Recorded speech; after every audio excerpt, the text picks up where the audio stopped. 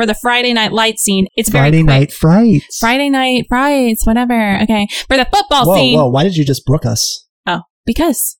There's a heartbeat under my floorboards, charging me guilty, and I don't know what for. There's a blackbird over my door, singing nevermore, nevermore, nevermore. Really nice. Or you're at a party with your friends, and you're celebrating something, so you're going to party hard, and you just drop a little amethyst crystal in all their glasses and say, hey, everybody, we can drink as much as we motherfucking want, hey! And then when the cop pulls you over, you're like, officer, you don't understand. Put amethyst crystal in the glass. You know that those Greeks is all about eliminating intoxication. All I know is I have my Etsy store idea. Boom. Copyright, Red Devil. That was so fucking fun to sing Flory. Yeah, I know. I cannot wait to hear that. There's a ghost, and I'm your host with the most. That was my take on it, because I'm the host. What would Edgar Allan Poe have to say about that?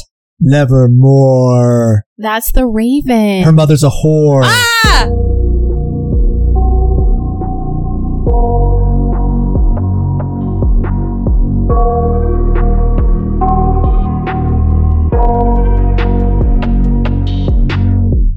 I got nightmares in my head, I fear that the thoughts build up until I can't hear, that my mind fills up into a creature, and it haunts me somewhere much deeper. Red Devil, how much do you enjoy the second episode of Scream, the TV series, Hello, Emma? Oh man, I feel like we just dive in. I kind of felt like that with the pilot.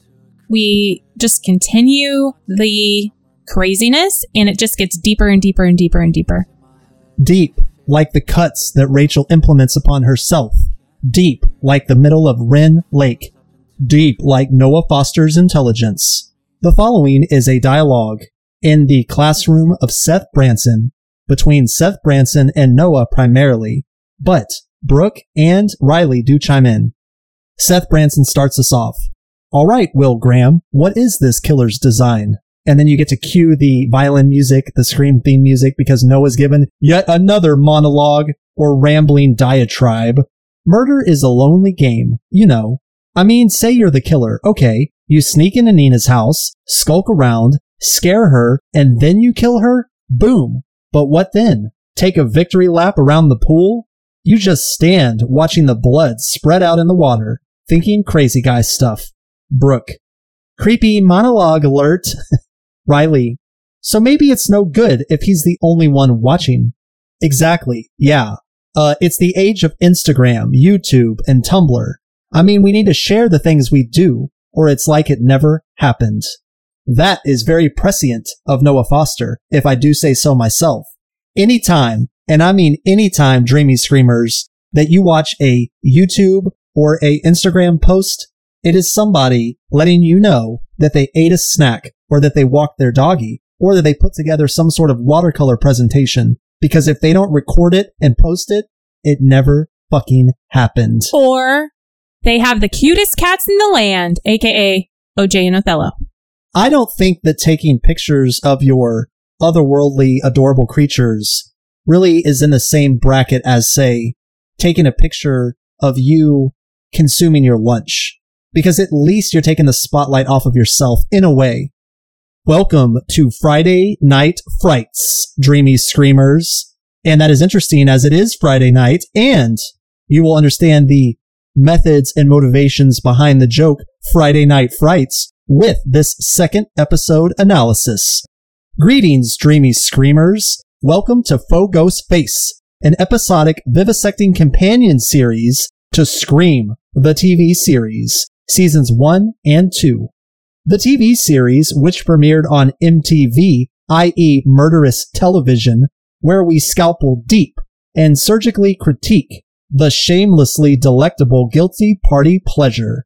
Today, we will cut a slice of the Scream, the TV series, second episode. Hello, Emma. Like you and millions just like you, we struggle to locate in the infinite digital sea a shipwrecked treasure of a television show worth pursuing and exploring. Though often proving a dry hole, or fool's fucking gold, our tireless quest is occasionally rewarded with the indelible gem of a striking, mesmerizing, entertaining TV treat.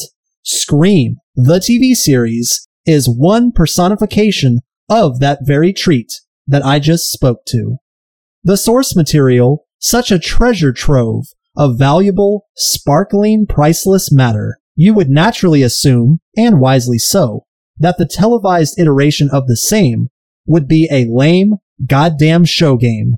But instead, it slices those hopeless expectations in two and showers us in wicked wit and creative kills, rich and rife with bloody goddamn goo. You are our dreamy screamers, for you are dreamy in your scream and scream deep within your dreams. I politely ask you to parse and ponder the following. Is it a dream within a scream, or a scream within a dream? Normally, I would venture to express that a scream within the subconscious confines of a dream would morph then into a nightmare, but not here. Here, in your dreamy, dreamlike state, each scream makes you feel alive. For as others may be killed, gruesomely at times, you instead shall thrive, as you strive to remain alive, and to stick with your living human hive. Welcome, dreamy screamers, to Faux Ghostface, second slice of tie-dye pie in a dreamy screamer's sky. Scaredy alley cat, brute on the loose, self-abuse, and a nearby noose. Friday Night Frights. Faux Ghostface will some call, others he will maul. An infamous mask bound to the past. Payback a potential bitch to the rich, but Kieran ain't no 21 Jump Street snitch. That was a pretty good one, don't you think? Yeah, I wouldn't have been able to say that. I would have had my tongue twisted. Noah's so very lame, wielding zero game, but still, he'll find fame. Whether victim of suicide or homicide, either way, she's dead inside. R.I.P. Rachel. Will Faux Ghostface slay and fillet in dim alleyway? Tricking the coroner, turning scaredy cat in alley corner. One will die in episode 2. There are still more bodies for Faux Ghostface to cut through, and Noah's more monologuing to do. That makes you happy. I love Noah Foster, and I love him so much, and they say that imitation is the sincerest form of flattery. I am the Noah Foster imposter. Who will die in this episode? Emma, Piper, Riley, Audrey, Nina, Daisy, or Violet, Rachel or Kieran, Sheriff Hud or Maggie. Okay, that is a joke, because Nina has already met her fate. Dun dun dun. Nina. But I like how they always are still referencing Nina. Oh, she will be a continuous plot thread for most, if not all, of season 1. Season 2, I start getting a little hazy on the details. This was a potential title for this episode of Faux Ghostface. The Filthy Rich, a Filthy Bitch, and a 21 Jump Street Snitch. Well, you at least got that in your little rhyme at the beginning. Oh, I know. Now here's a little IMBD trivia for this episode. When Emma runs into the girls' restroom in school, overhears 2 chicks talking about her. This is in line with the original Scream, 1996, when my favorite Nev Campbell hides in one of the girls' stalls and overhears 2 girls talking about her slut mother. We had fun talking about that, like her running into the bathroom. It was on our so Scream. Great. Yeah. If you haven't already, Dreamy Screamers, please go back a few episodes to a slick flick pick of Scream, where Red Dead Devil and I, we review that episode in fine fashion. The episode title, Hello Emma, is a reference to Hello Sydney by Ghostface in the Scream movies. Hello Sydney. Hello Emma. I feel like the voice for this killer is not as scary, but it's a little bit more deceptive. Roger Jackson, Ghostface voice, was like, I want to know who I'm talking to. This guy's more like, I want to know who I'm talking to. A little bit more innocent. but duplicitous all the same. But both angry and both murderers. In this episode, Will calls Kieran Abercrombie. This is interesting, as Bex Taylor Kloss, who plays Audrey, she was in the show Arrow, and she often called one of the main characters Abercrombie. Oh, I guess it's a nod. We need to get you to watch Arrow, Red Devil. Yeah, I know. You've been trying to get me to watch Arrow. I'm sure I'll like Arrow. Daisy in Hell. I'll see you in Hell, Belle. So this is Scream Episode 2, Hello, Emma. Scariest moment. Scariest faux Ghostface moment. This is tough. This is only Episode 2, yet it is chock full of terror, suspense, and red herring terror, where you think there's going to be terror, but then it goes in a U-turn direction. What they call flipping the bitch, or, believe it or not, whipping a shitty. It is a real term. A flippity flop. That's what I call it. Flippity floppity, give me the zappity. These are the 4 contender scenes of terror. 1, we have Rachel's death within the first 5 minutes of the episode. It's very quick. The death is quick, but what comes right before the death, as a predecessor to the death, this is where you start getting a really fucked up pit in your tum-tum, because you know something is not right. The second scary scene, in no particular order, is what I call Friday Night Frights, where Noah goes out to the football field at the high school for a rendezvous with Riley. Nobody is there. The lights suddenly shut off. What the fuck? Noah is getting very, very petrified inside. And then Riley shows up and he calls her a ninja. And then she immediately retorts that he's a racist for calling her a ninja. That was a great scene where you have a lot of build-up, no kill. Then you have Emma's security call at the end of the episode, where this is really just more ominous, and it's a reminder that the killer can be anywhere, anytime. And lastly, we have the alleyway scene right outside the Grindhouse Cafe. And it is so fucking mesmerizing. So what do you think the scariest scene is? That's what I want to talk about. What do you think? I think my favorite scene is the alley scene. Yeah. For me, especially the first time I watched this episode, it would have been a tie between the alley scene and the Friday Night Light scene. But if I had to choose one, I have to go with the alley scene. And the reason is, for the Friday Night Light scene, it's very quick. Friday Night Frights. Friday Night Frights, whatever. Okay. For the football scene. Whoa, why did you just brook us? Oh, because I took the time to craft Friday Night Frights. I know, the least you can do is pay it its proper due. I'm just going to call it the football scene. So, the football scene. There's not one football, by the way. Oh my God. See what I have to deal with, guys? Okay. So, the Friday Night Fright scene, is that better? I just feel like it is fleeting. Like it goes by really fast. Like you have a moment of, oh crap, and then the lights go down and then boom, it's over. It's not that sustained type of dread. But the alley scene, that goes on for much longer. First you see the homeless guy, then all of a sudden he's gone, then all of a sudden he's stepping out from the dumpster, and then Emma's finally has the sense to run, and then she almost hits Will with a 2x4. So it's just, I think it's a sustained suspense, and then it just plays out nicely. I like the end. Well, why I find it so indelible and memorable is when I first watched it, all I saw was legs. And I had to do a double take where I pause it. I walk 6 inches from the TV screen, and I'm looking very carefully at this body. And I'm thinking, is this faux Ghostface? No, it doesn't appear to be. It appears to be just a bum hanging out by the dumpster in a reclined position. The door is locked from the inside. It closes on Emma while she's taking out the trash. Emma has an organic reason to be out in this alleyway. It's not like it's just set up so that they can have a jump scare. It's also not really a jump scare. It's the best kind of scare where you see a lot. You see it unfolding before your eyes because it's at night. It's in a dark alleyway. Also, I really like the way they shot it because there's this orangish, yellowish glare on the top of the image. Imagine how difficult it would be for Emma to see who's there. But you have this homeless person and you can hear like a beer bottle rattling a little bit. Maybe you hear him growling a little bit like, oh, no big deal. But she then, for whatever reason, realizes that the door closes, turns back around. He's completely gone, and all you have is this dumpster flush with the side of the cement wall or the brick wall. And then you see this character, you see just enough to see what appears to be them putting a costume on, and then they're standing there, and it's clearly faux Ghostface.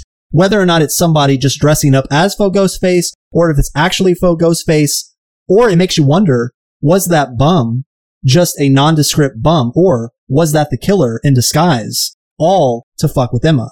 These are all questions that you're wondering as she's wondering. But once she sees Faux Ghostface standing there, draped in Faux Ghostface attire, she grabs a 2x4 and she runs, and then almost beams Will, knocking his head completely off of his neck. All I have to say is, I feel like I would have run as soon as I saw the bum. Isn't that terrible? I got the impression the bum did not perturb her, so maybe he's a regular. Maybe he's scrounging around for old cinnamon rolls and danishes and whatnot. What did come to mind was just like the film we already referenced, 1996 Scream, when Neve Campbell is being chased up the stairs by the real Ghostface, and then immediately after she no longer sees him, Skeet Ulrich appears in the window. You ultimately find out that that's okay. That was just really good timing on his part, because it was his peer that was dressed as Ghostface. But here, who shows up a second after she was being pursued by someone we know to be chameleon-like and slipping on a costume? Will. And what verb does the name Will rhyme with? Kill! Exactly. And blood spill. Heyo! We don't know. Maybe Will's guilty. Maybe Will's innocent. We just don't know. This episode starts and we see that Rachel, Audrey's girlfriend, is in her room alone, and we learn that she's a cutter. Not only is she cutting her arm with a razor blade, but she has scars in a very straightforward configuration that would suggest that she's been cutting her arm in roughly the same spot for a long, long time. We also learn on a very quick subsequent phone call that she does not like her body. It's also why she did not want to go to a party previously, is she just doesn't like herself. Yeah, and she's scrolling, just like spiraling in depression, reading all of these comments that are from the posted video that went viral. Like negative comments about her, negative comments about them. It's just really sad. You know, there are a bazillion people who that represents, and it's sad. This is where plot, visual, and audio come together in an almost perfect harmony. They're playing a song by Ruel called Monster, and the lyrics go, "Monster under my bed, ayo, ayo, ayo." Well, Rachel is on the fucking bed, okay? Do you think that's where Faux Ghostface was? I don't know. Under her bed? It would make this example of brilliance in TV show format even richer, but it's just fantastic. This show rewards you for paying attention, don't you think? Don't you think that this show makes it worth your while if you invest your attention into the show? Yes, and I think we should pause. It's probably obvious by now. Obviously, we've seen this series like a gazillion times, which just proves that it has the rewatchability factor. And as you watch it each time, I do really feel like it's one of those series that you pick up on new things each time you watch it. She has a very nice room, by the way. It's very big and well decorated, and I wish I had that shit when I was a tween. Also, I noticed Audrey, who calls Rachel, sounds a little weird on the phone. Rachel looks at her phone. It says Audrey, so she recognizes that it's from Audrey. There's some weird static on the phone. Audrey's acting a little strange. And then there's a thud. Question I have. Rachel wouldn't know enough to ask this question yet, but who the fuck is on the phone, I'm wondering? It sounds like Audrey, but she's not talking like Audrey would talk. This is curious. Yeah, and I like when Rachel's like, if this is a coming out of the closet joke, it's not funny. It was hilarious too, because Audrey made a comment about how you're in the closet. And then how would Audrey know that unless she was looking at, because Rachel went to her closet? Well, didn't she say look in her closet? I can't remember. But anyway, it all works and it was hilarious. Well, and it makes even more sense in retrospect that the person on the phone would know things beyond what just Audrey at home or out for a night drive would know, because the person is not Audrey. They are, in fact, somebody that's in an immediate proximity to Rachel. But I'm getting ahead of myself. The room is adjacent to a balcony which overlooks their nice pool. So these people are not wanting for anything. And I noticed that in her room, you can see the light reflecting, which it's always that way with a body of water, where the moonlight is reflecting off of the pool, or most pools obviously have some type of internal light system or some sort of lights that change color. But you can see that there's a pool. She steps out on her nice balcony, walking around in the dark, looking at the pool, and suddenly there is a rope that is dangling about 4 feet below. She does what any normal person would do.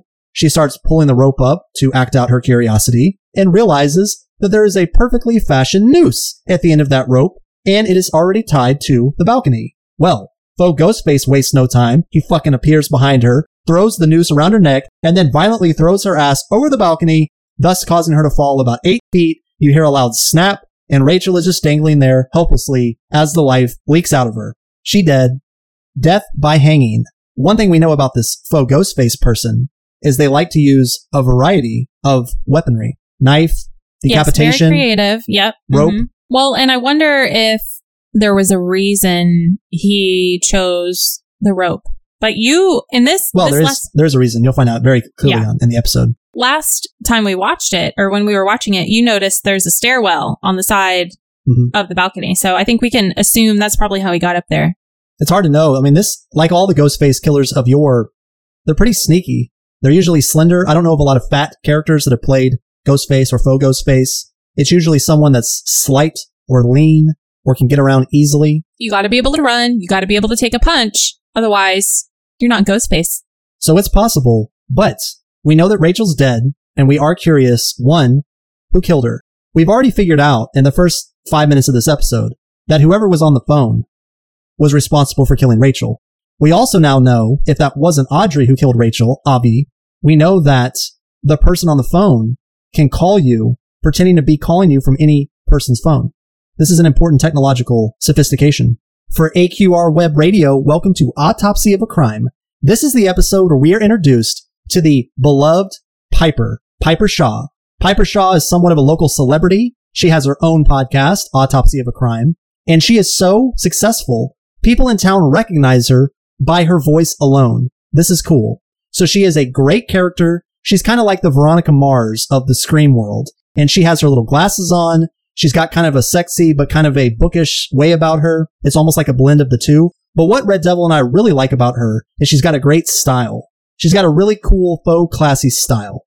We also learned that Tyler O'Neill is in fact a person of interest. That's because we know something as the audience that the local sheriff and the characters don't know. Right. Which that his head was completely removed from his body and dropped to Duncan splash water on Nina in Nina's hot tub. But as his head is gone from the scene of the crime, everyone just wonders, where is he? What is he up to? Right. So he's a POI. They just think he left town. And so that is what's casting the most suspicion.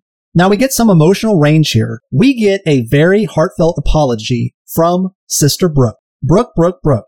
She delivers an apology to Emma that, I'll tell you the truth, if Emma declined her apology, I would think Emma was kind of a bitch. Because Brooke goes to Emma at school in front of at least Riley and puts all of her emotional cards on the table and says, I'm sorry, Emma. I'm sorry that I did not tell you about Will and Nina. You know how Nina could be if you crossed her. Terrifying.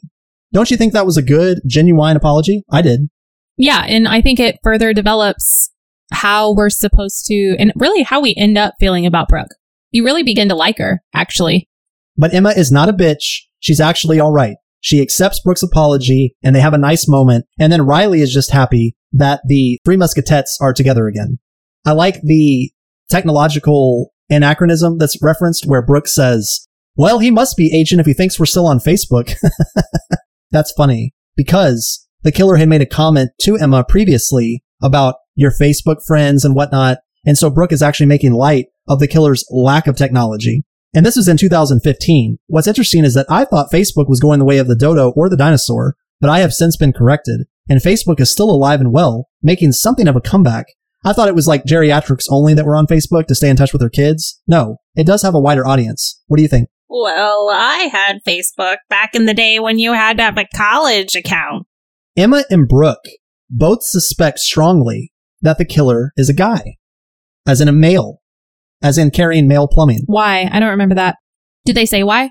I'm not suggesting that they have a lengthy conversation about how a man and a woman and their kill patterns and all that. It's more like they say he a lot. They're referring to the killer as he did, or this killer guy did. I got you. They're just basically flippantly disregarding the fact that this voice modulator could come from any source. Well, and maybe... And I say that because we know that the person on the phone with Rachel was not Audrey, but it sounded like Audrey. So it even took her voice. Well, and maybe they know it's the Brandon James mask, right? Or I don't remember if they already know that yet, but they know about... At this point, let's think of who has seen the killer. Nina, she's dead. Tyler probably saw the killer. He's dead. The killer was looking up at the balcony of Rachel and Audrey in the prior episode, but they never saw him. It was the Payback's a Bitch video of Nina in the pool bleeding out. Yes. And then the face was there. Okay. But also the crimes, I've gathered the impression that there have not been a lot of violent crimes in Lakewood's history, but for the Brandon James affair. So these are crimes much like Columbine, probably, even though it occurred 10 years ago, 20 years ago, in this case, like 30 years ago almost. The wounds still feel fresh. I also like that the slaughtering of Rachel, it was well done for two reasons. The first is it was not completely random, because in the last episode, towards the very end, you have Rachel and Audrey sitting on said balcony, having a heart-to-heart. And it occurs at the very beginning of the episode. So this show is keeping you in suspense of when the murders will occur. And so sometimes it may happen at the very end. Sometimes it may happen at a lackadaisical moment throughout. It's hard to pinpoint exactly what's going to come next. And that's why, as there is a pivotal character with some very precocious words spoken at some point in this season, you'll never see it coming. Now, this is Noah speaking to HUD, Sheriff Hudson. He corrects him. Just like Noah. I love Noah. Well, he can't help himself. It's like, Brandon is actually a mass murderer, not a serial killer, because he committed multiple murders in one fell swoop, basically. And HUD's face in response, as HUD is talking to him at the police station, HUD is not impressed. Yeah. He just stares at Noah, and Noah's like, okay. It's great. It's a great scene. It's that comic relief, but it also shows that HUD doesn't really have a sense of humor when it comes to brutal murders in his town. He's feeling the pressure. Yeah, of course.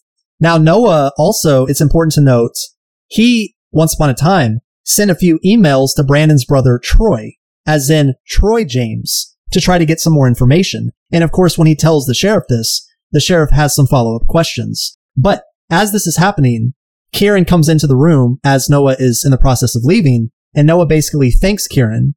And Kieran's like, in his cool Leonardo DiCaprio hair type way, no problem. Well, of course, HUD, who has an interest in the town, particularly on Murder Alert, he also has an interest in his biological son, Kieran. So he asked Kieran, what was that all about? Oh, there were just some jocks that were messing with Noah, and they left him atop Wren Lake in the last episode.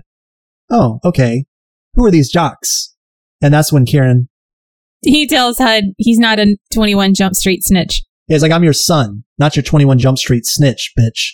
And what does HUD say to that? Bitch. I know, but what does HUD have to say to that? Nothing. So HUD simply gives him the house key, and lets him go on his way. I like HUD. I think HUD... I love HUD, and I love Kieran too. Obviously, there is tension between HUD and Kieran. He was not living with HUD until the death of his mother and stepfather. So obviously, well, maybe it's not tension. Maybe it's just they don't have a relationship. But you can tell that HUD does care about Kieran. It's just a little bit cold. HUD is great. Now, Jake named his truck, this big black truck, the Behemoth. It has a spotlight added to the roof. He also shows that he has some smarts. He refers to Nina as a sexual sniper. He suggests that Nina, and this is backed up by everyone else, Brooke and Audrey and Emma, everyone knows that Nina was that quintessential popular girl that had no soul. She was also highly manipulative, and she would always get her way, particularly when it came to men. We also realize that Jake is straight up lying to Will, and this plays a factor in the prophecy that was given by Faux Ghostface. Everyone tells secrets, everyone tells lies, as Noah so expertly explains in the first episode. But Jake is lying to Will, which will of course no doubt lead to some melodramatic subplot, or perhaps something darker and deeper. I'm going to tell you right now that I love Piper's voice. We get to meet Piper in this episode in at least a few scenes, and Piper is at this little makeshift memorial board for Nina. Piper is walking around with her cell phone with a microphone attached to it that she will interview people for her podcast, Autopsy of a Crime. And she just has a great voice. She has a great voice for podcasting. This is also interesting. When Piper first meets Audrey right in front of Noah, she says to Audrey, "You look very familiar." This is an interesting statement. Why does Piper think that Audrey looks familiar? Is this a coincidence? Does Audrey just have one of those celeb faces? We don't know. We also see in this case that Audrey is acting very shy. This is also interesting. And then I love when we realize two things as Jake approaches his Behemoth that he left parked at the school because he was on a bender from Brooke's party. He goes to see his Behemoth. He follows a trail of what looks like dried blood. And then he sees in big red letters on the side of his Behemoth truck the word douche. and douche is spelled with 2 O's and completely incorrect. And in this moment, you realize, okay, one, Jake is very pissed, and he takes his truck's immaculateness seriously. He immediately runs around the school on a tirade to find who's responsible, and he immediately accosts Noah, grabs him by the throat, and threatens to kill him if he found out he had anything to do with painting douche on the side of his truck. 2 seconds later, as Jake walks off, and by the way, this is good acting on both Jake and Noah's part in this scene, but as Jake storms off like the Godzilla that he is, or the Jakezilla, Noah immediately says to Audrey, and Audrey says to Noah, hey, misspelling the word douche was a nice touch. And that's where Noah's like, yeah, I should have used something other than this paint because I look like Carrie at prom. You realize why there was what looked like blood on Noah's forehead at the end of the pilot. You realize that it was red paint, and it was Noah painting douche on Jake's truck to pay him back for the Wren Lake fiasco. That is good fucking writing. Way to go, Noah. Way to go, Noah, indeed. But I did like that moment where Jake is attacking Noah. Audrey tries to step in the way, and he says, can it, les beast? And I love the Carrie at prom by the time I got home because he was covered in red. That's hilarious. There is a new headline, and there is going to be some pressure taken off of Audrey because of the fact that Jake just accosted Noah in front of the entire school while Piper was filming. So maybe Audrey will get a little bit of a break from that viral video of her and Nina kissing. Also, you learn here that Sheriff Hud, in one of his many back alley conversations with Maggie, Hud is only worried about Maggie. He's only worried about her well-being. He wants her to be okay. He wants her to not be too worried about anything. And because of that, we see that he is a good guy, just like Red Devil was just saying, and he cares about his bio son, Kieran. The line where Noah says he has 0 game. Riley's over here, and by the way, they're playing great music. They're playing Oh Wonder during this scene. But Riley straight up is like staring in Noah's eyes. She says, well, maybe we could, lay out and look at stars together. Or maybe we could watch some movies together. And he's like, yeah. Or maybe I can just, let you borrow the movie. Or maybe we can watch the stars separately. And then she just is like, okay. And then she walks off and he's like, I have 0 game. Again, anything that leads to a Noah soliloquy is right up my alley. So I love when Seth Branson entertains him again and says, all right, Will Graham, what is the killer's design? I love it so much. It was the opening quote for this episode. But we get the No Wonder song. I love No Wonder.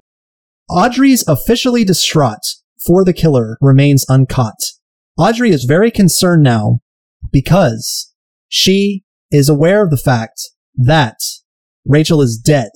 And this is why the rope was used, we will learn. Rachel, when she's ultimately found by the authorities, is hanging from a ceiling fan. We know she was a cutter, and that is why she was positioned to look like she killed herself.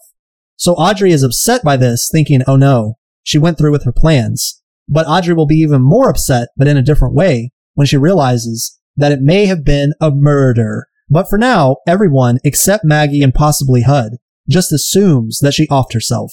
The killer is out stalking and skulking around. Don't forget that there is a killer on the loose. You never know where this killer is. You never know where this killer might be. I love the coffee shop. The coffee shop that Emma works in is fantastic, and I love this introductory scene between Emma and Piper as they are meeting each other for the first time officially. Piper evidently did her homework. She knows that Emma is the daughter of Kevin Duvall. Kevin Duvall, of course, being at the middle of the love triangle fuck-up that occurred many years before with Emma's mother, Daisy, at the time. But they are talking in the middle of the cafe. Emma's at work. Piper's clearly been there for a while, working on her notes. And I just love this exchange. And I love what Emma says when she says, look, you respect my privacy. I will keep you caffeinated. That is the arrangement that this couple works out here in the coffee shop. Now we have the alleyway scene. Fantastic. And just like Skeet Ulrich, Will shows up right after Emma thinks she's being chased down the alley because the killer never comes around the corner. Very suspicious. I do remember thinking that was suspicious. Now we have one of the best songs ever in the history of time, show, or any cinematic achievement. There's a Ghost by Fleury. I absolutely love this song. It's a very melancholy song. It's a very beautiful song. And if you listen closely, you can even hear, along with all of the Edgar Allan Poe references, you can hear a heartbeat, as in the Telltale Heart. The lyrics to this song are so magical. There's a ghost, she's wearing my face, at parties being introduced with my name. Just a skeleton of bones, wearing nothing but clothes, and she is paralyzing. That is some good songwriting. And again, you can hear the heartbeat straight out of the Telltale Heart. There are many references to Poe. There's a Nevermore. There's a heartbeat under my floorboards, charging me guilty, and I don't know what for. There's a blackbird over my door, singing nevermore, nevermore, nevermore. Really nice. Now, really, really nice. Love the song. Also love how the song is utilized in the episode. You've got Audrey snipping together a memorial video for happier times with Rachel. And it is a really beautiful scene. And I love that song so much. I immediately downloaded it on iTunes the second that I had the chance 5 years ago. And I love the shit out of it. And Red Devil loves the shit out of it. And it's a great montage and I fucking love it. Go listen now. We have a basketball game going on where we've got... Wow, what a transition. That was really just an excellent transition. We've got Will and Jake playing in this basketball game, and they, of course, represent Lakewood. There are some opposing spectators for Stanton, and they're holding up a massive sign that says, Bulldogs are going to beat Murderville, and Murderville is written in blood red paint, and there's some sharp knives with blood dripping off of the knife, and Mayor Maddox has to walk on over, rip up the big banner sign, and say, like, what the hell's wrong with you little shits, basically. He's so funny. I love him. Love Mayor Maddox, i.e. Brooke's father. In this scene, we have Brooke and Emma. Emma being a nice girl, even though she's mad at Will, she does show up to pay support for the basketball efforts. But Brooke decides when she sees the sexy Seth Branson walking his way across the basketball floor and heading to the concession stand, Brooke decides that she needs some licorice whips. Also, we have the Murderville sign, which I mentioned, which is just hysterical. The cell phone trick is clear. It's very clever that with the use of this technology, this faux Ghostface can be anybody, can be anywhere. So every message or phone call that a character receives, you have to wonder, is the sender the intended sender of that message? Or have they been imposterized? I think I just made up a word. I like it. But this keeps the suspense, the fear of death alive and motherfucking well. And then, of course, we have the football scene where Noah walks out on an empty football field. Friday night lights are on, but then the lights are immediately shut off, which thus makes it Friday Night Frights. Riley pops up, puts her hands over his eyes and says boo, or something of the like, and Noah's like, whoa, you're a ninja. That's racist. And he's like, she's like, I'm just fucking with you. It's great. Riley's cool. Someone can call Riley a ninja, and she doesn't immediately label them a racist for life. I like it. We also learn as they're laying out, looking up at the stars in the middle of this football field, two things. One, the original Terminator is Noah Foster's favorite goddamn flick. Secondly, Riley comes prepared. This ninja is also a skilled bartender, as she has brought in a thermos a basil cucumber martini. This sounds delicious and nutritious. Great music is playing, Emma's at home, and this is basically going to take us through the remainder of the episode. The reason that Brooke was getting licorice whips is she has a little melodrama conversation with Seth Branson. It's more of the same. Nothing really new is established here, other than Brooke is skinny enough that she can wear a midriff shirt, and it looks fine. We are now at Emma's house. Emma's hanging out on her sofa with her shoes on, lounging around, tracking mud on the sofa cushions, whatever. The door to the kitchen instantly opens, becomes ajar. The alarm goes off. We learn that the alarm code is 1728.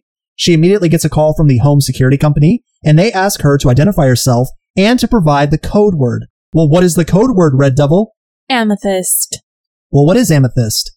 Amethyst is a violet variety of quartz. The name comes from the Koine Greek amethystos, And I believe it's the birthstone for February. a reference to the belief that the stone protected its owner from drunkenness. Ancient Greeks wore amethyst and carved drinking vessels from it in the belief that it would prevent intoxication. Could I get one? Why isn't this a thing? I have to pause. Why don't we have drinking glasses made of amethyst? Or you're at a party with your friends and you're celebrating something, so you're going to party hard, and you just drop a little amethyst crystal in all their glasses and say, hey, everybody, we can drink as much as we motherfucking want. Hey! And then when the cop pulls you over, you're like, officer, you don't understand. Put an amethyst crystal in the glass. You know that those Greeks, it's all about eliminating intoxication. All I know is I have my Etsy store idea. Boom. Copyright, Red Devil. How to Get Away with Murder is a show Emma says that she likes while on the phone with this security guy who's trying to keep her calm as there was a potential break-in. I think it's interesting that the show that she lists is How to Get Away with Murder. I love that show. We both like Viola Davis. Viola. Oh, it's Viola. No, it is Viola. You motherfucker. Also, this is where, again, taking a page right out of the original Scream Drew Barrymore scene, talking to the security guy on the phone. He's being nice. He's being calm. He's asking her some questions to take her mind off of her fucked anxiety. And he says, "You do look tired." What? Sound tired, I mean. Absolutely not. Now, it is a dude's voice on the phone. But again, this means very little in that we don't know who is calling. We get a little bit of suspense building. It becomes more ominous, more foreboding. And it is this moment that we get one of the classic lines ever. "Everyone is lying to you, Emma. Your two-faced friends. Your fraud of a family. Your whore of a mother." Your whore of a mother! Wait, man, Maggie's getting it bad. "Your whore of a fucking mother." And she's so sweet. It all started with her, Emma, but it's going to end with you. That is how we end this episode. It is brilliant because we got a death. Okay, after the Rachel death, we do not have violence again. Nobody's stabbed. Nobody is very overtly chased.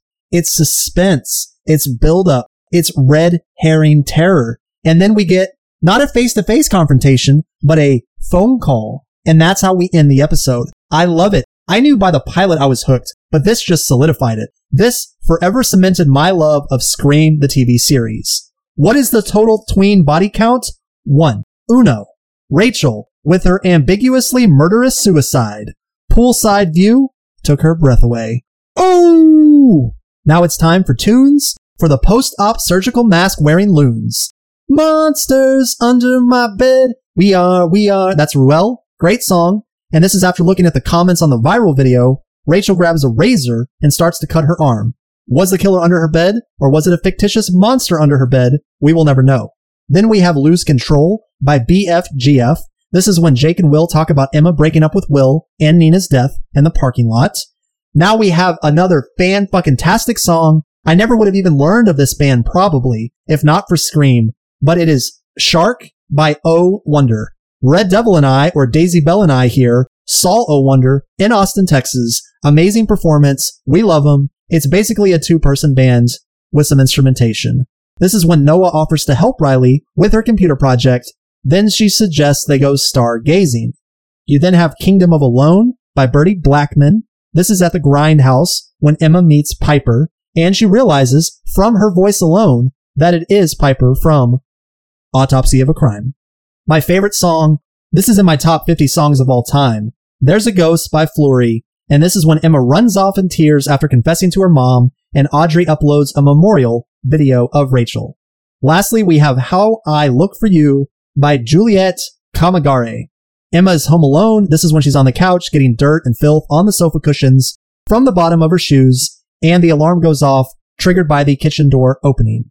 This was a fantastic fucking episode. I love Scream the TV series. I love that I was able to fasten this faux Ghostface as a way of paying homage and tribute to a show so spectacular. Now I'm going to ask you, Daisy Bell, I'll see you in hell. I'm going to ask you to please tell me of any last minute thoughts, rejoinders, or procrastinated statements you would like to express about this episode. I feel like I shared everything I love. So really all that leaves is let's go episode 3. Dreamy Screamers, please go to Apple Podcast and leave a series of comments of anything that you like or that you appreciate about Faux Ghostface, Slick Flick Pick, White Collar Black Belt. There are at least 6 different explorations for you to embark on under the main heading of Chemohawk Sessions. I very much appreciate your words, your support, and your listenership. Killings a lonely, and Noah has 0 game. The Filthy Rich, a snooty bitch, and a 21 Jump Street snitch. In this town, marked Murderville, there are b-ball games to play and fans to kill. Will you dream a little surreal dream, or scream aloud and wake yourself from a too real dream? Dream a little scream for us, dreamy screamers, or stream a little scream for us, streaming screamers. Scream the TV series is presently available on Netflix. Can you spot the killer's brand, cold knife clutched in their blood-red hand?